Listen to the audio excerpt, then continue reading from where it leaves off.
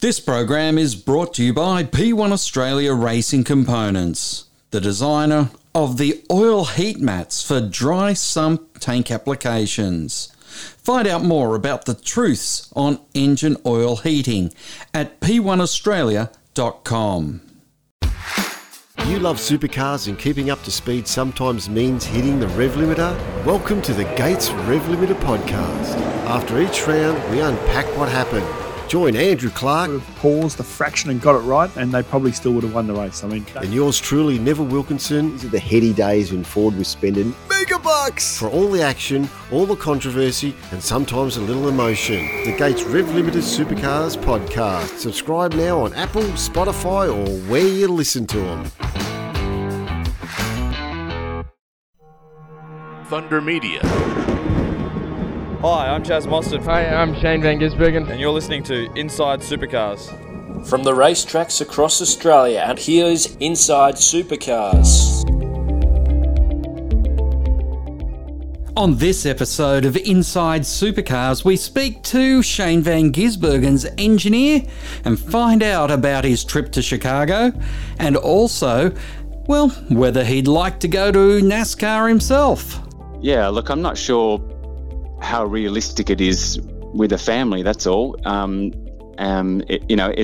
It's 38 weeks on the road, pretty much. So I'm not sure. But second to that, I really love working at Triple Eight. You know what I mean? We've got such a good team. Andrew Edwards joins us on Inside Supercars, and it starts now.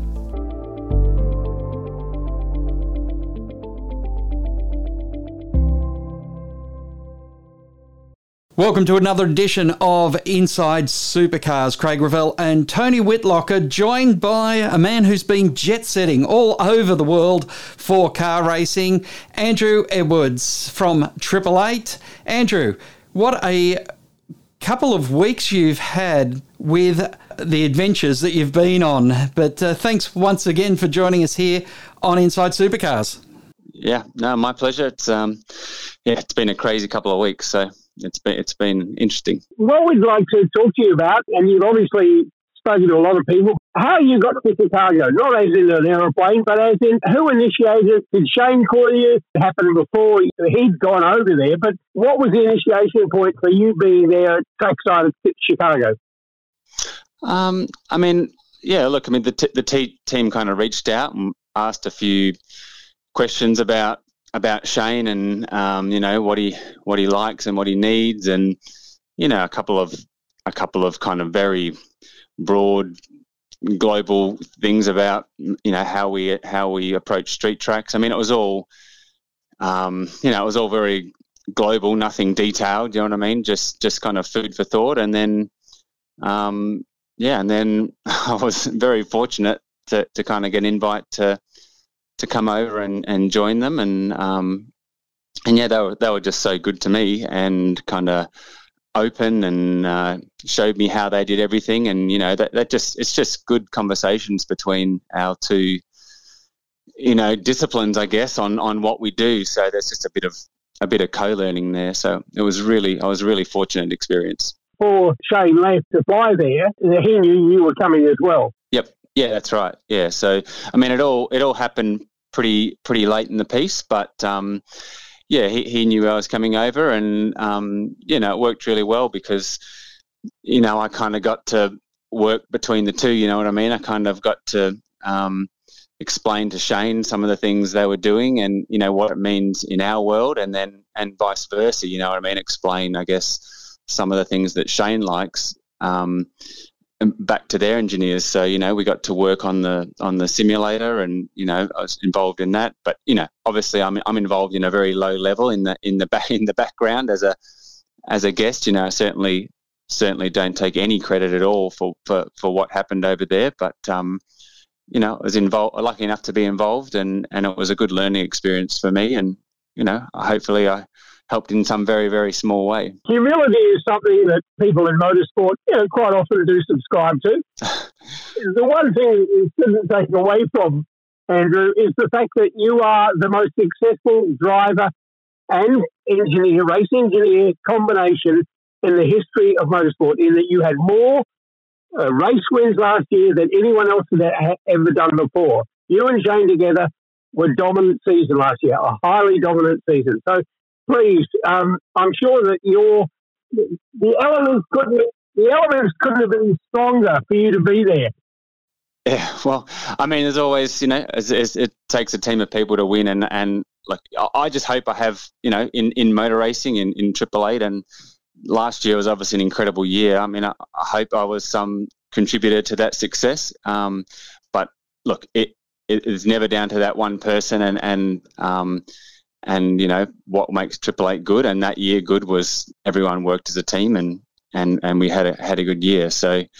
But yeah, obviously I love working with Shane, and I hope we kind of we click on that sense. So if I can be there and help in some small way, I think it was I was really fortunate. Andrew, we know Australian motorsport at the supercars level is and it has no peer internationally. It is right at that top level. What did you learn from the way NASCAR went about its business? And what were some of the things that you've now been able to go back to JJ, who's got plenty of international experience, to Duddo, to Jamie, and say, perhaps this is something that I saw there that is an opportunity for us? Yeah, look, I mean, you're right. We are lucky here. We've got a lot of, our engineering level in supercars is very high, because, like you say, all these guys have worked overseas at high level and have brought a lot of those skills back. So, I think we're really fortunate that we have a very competitive category here. I mean, the main thing I've found that was different over there is the level of resource. They've got, with the GM Performance Centre and their engineers, they've got a lot more resource and information about the wind tunnel, about the tyre, about obviously their driver and loop simulation, all those kind of things are high level information that help your car go faster. Now, we don't have some of that stuff to that level, and we're not allowed to have it to that level. You know what I mean? We're not allowed to go to wind tunnels and shaker rigs and things like that in our sport. But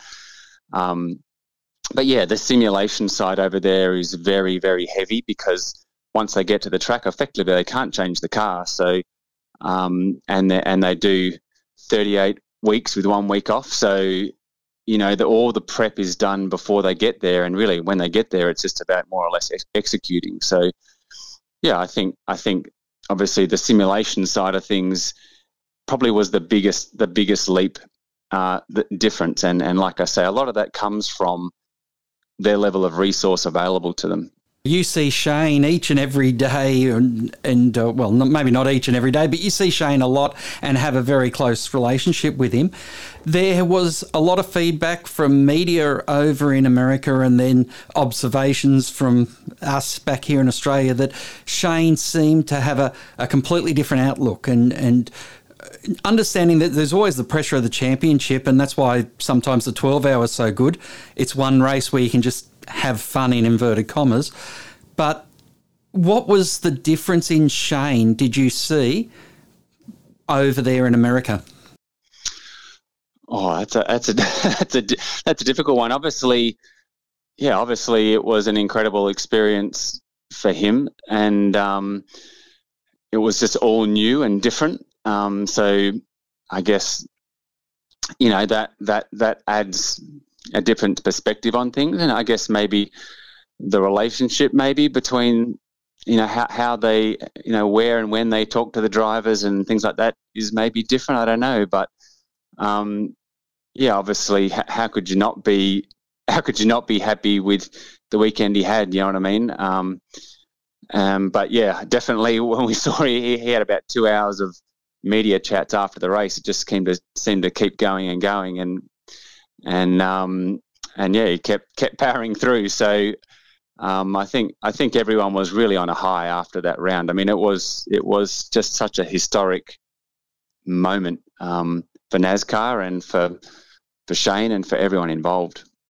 Did you see any difference in his level of application and the way he went about it? I imagine he's a fairly consistent person when we talk about the business of racing. Yeah, that's right. And I mean, on that side, I didn't see any difference. Like he puts in 100% here, and he put in everything he could there. I mean, he did all the normal prep that we would do here. The difference over there was that he had a lot more kind of driver and loop simulation time than anything. We don't get to do that here. So I think that was a big key to kind of getting up to speed as quick as possible, because I think it was a incredible ask to go and drive that car straight into a race almost with only a few hours of testing at a fairly different track. So I think the driver and loop simulation was a big help, and that was something that probably was a bit different to here. But otherwise, his level of prep and intensity I felt was exactly like it is here.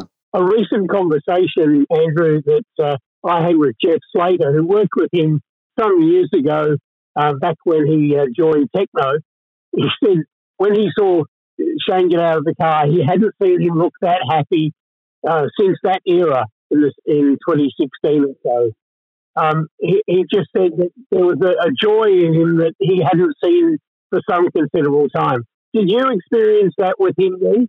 I think everyone. I mean, there was people in the team that said they didn't cry when they won Daytona, but they did for this race. I mean, it was the whole Chicago vibe and energy, and what happened, what Shane actually did over there is still unbelievable, and it was something that is easy to get caught up in, so. Yeah, like if you're not happy with what happened over there, you'll never be happy. But he just loves. He's in his element when he's chasing. You know what I mean? I'm not sure. Maybe he wouldn't have felt like that if he just put it on pole and drove away. You know what I mean? And never was touched. But what he did to come from 18th, that to me is the story. That to me is the thing that was really incredible. And I think. He's in his happy place when he's racing. That's what he enjoys, and it doesn't matter what kind of car it is, what category. He just wants to go racing. You know what I mean, and have and fight. So that day was as good as it gets. You know what I mean in terms of racing. Before we leave the subject of NASCAR, Andrew, probably your interest level. Had you? You weren't around when Brad and Kim were racing in NASCAR here. You weren't around as in Brad Jones Racing. But do you have any interest at all in pursuing a career and possibly in North America? Look, it of course. I mean, it's interesting from as an engineer. You know what I mean. Totally different discipline. It's certainly the intensity is incredible there, and the resources they have. But yeah, look, I'm not sure how realistic it is with a family, that's all. It's 38 weeks on the road, pretty much. So I'm not sure. But second to that, I really love working at Triple Eight. You know what I mean? We've got such a good team. I love working with the people. I love the intensity here. So yeah, I think it's interesting. And if something came up, it would be an incredibly difficult decision. But at the moment, it's not on my radar, just mainly because of family. And I think we're very lucky in Australia. We've got a high level category, incredible category, and we get to do 15 weeks. And it's a realistic proposition to do as a job with a family. So. At the moment, there's really no plans for me or to go over there. But yeah, as an engineer, I'm definitely interested in all sorts of challenges. Well, Andrew, you're not the person that makes the rash jump from team to team. Yeah, yes, this is true. I mean, look, I stayed with Brad for a long time and really enjoyed my time at BJR. And look, I'm loving my time at Triple Eight. You know what I mean? I just like the intensity. How they do things, it's been good, and I enjoy working with all the people, which really is, it's a large portion of it. I mean, to do what we do and with all the hours, you've got to like the people you work with, and I'm super fortunate here that I get to do that. you went from a weekend in Chicago to a weekend in Townsville, and the intensity was just as high, even if there weren't another 40 cars or 30 cars there. Tell us about the weekend. Obviously, there were continuing problems that you had or Shane had with the car. Let us give us some inkling as to what those problems were. I mean, they were surrounded by the steering and drive, or what particular aspect of the problem? Yeah, I mean, I probably can't go too much into detail. I mean, some of it we're still trying to work out ourselves, to be totally honest. But yes, we have a feature in that car at the moment that with the steering not coming back to centre, which is a little bit different to Darwin, but makes the car difficult to drive because it adds a lot of question mark for Shane coming into a corner like in a big commitment track like Townsville. I think it's very difficult to commit and to have confidence, even though, we think the car is safe and won't break. But, I think we're still trying to work through that. And we're measuring a lot more things on the car now to try and dig down even further than we can at the race meeting. And look, I think hopefully we have a solution for SMP. Otherwise, we really can't survive another weekend like this. But, we're doing everything we can. And the mechanics are working hard at changing everything and looking at everything. And the engineers are measuring everything on the cars. So, I really hope we can find an answer soon before we go to SMP. It was an interesting weekend in that the Sunday morning qualifying was not the usual form for Triple Eight or Shane. Was there any one particular element that caused that situation? Yeah, I mean, on Sunday for us, I can only really talk about 97 in this case, but we just had the same steering problem. And that disrupted the first set of tyres, and then we locked the front on the next lap before the end of the session, so we got no time. So, obviously, it doesn't take much to be off on the balance a little bit, and I think the grip level in the morning probably caught us out a little tiny bit. It was definitely gripped up in the morning more than we had anticipated, so possibly, we were out a tiny bit on the balance as it was. But on 97, the thing that is really hindering our progress is the steering, because it's hard to get, feedback on the balance, and it's hard to know for Shane what the car is doing when the steering is changing. So that does limit us a lot, but I think in the race you saw, even with all the problems, he had good pace.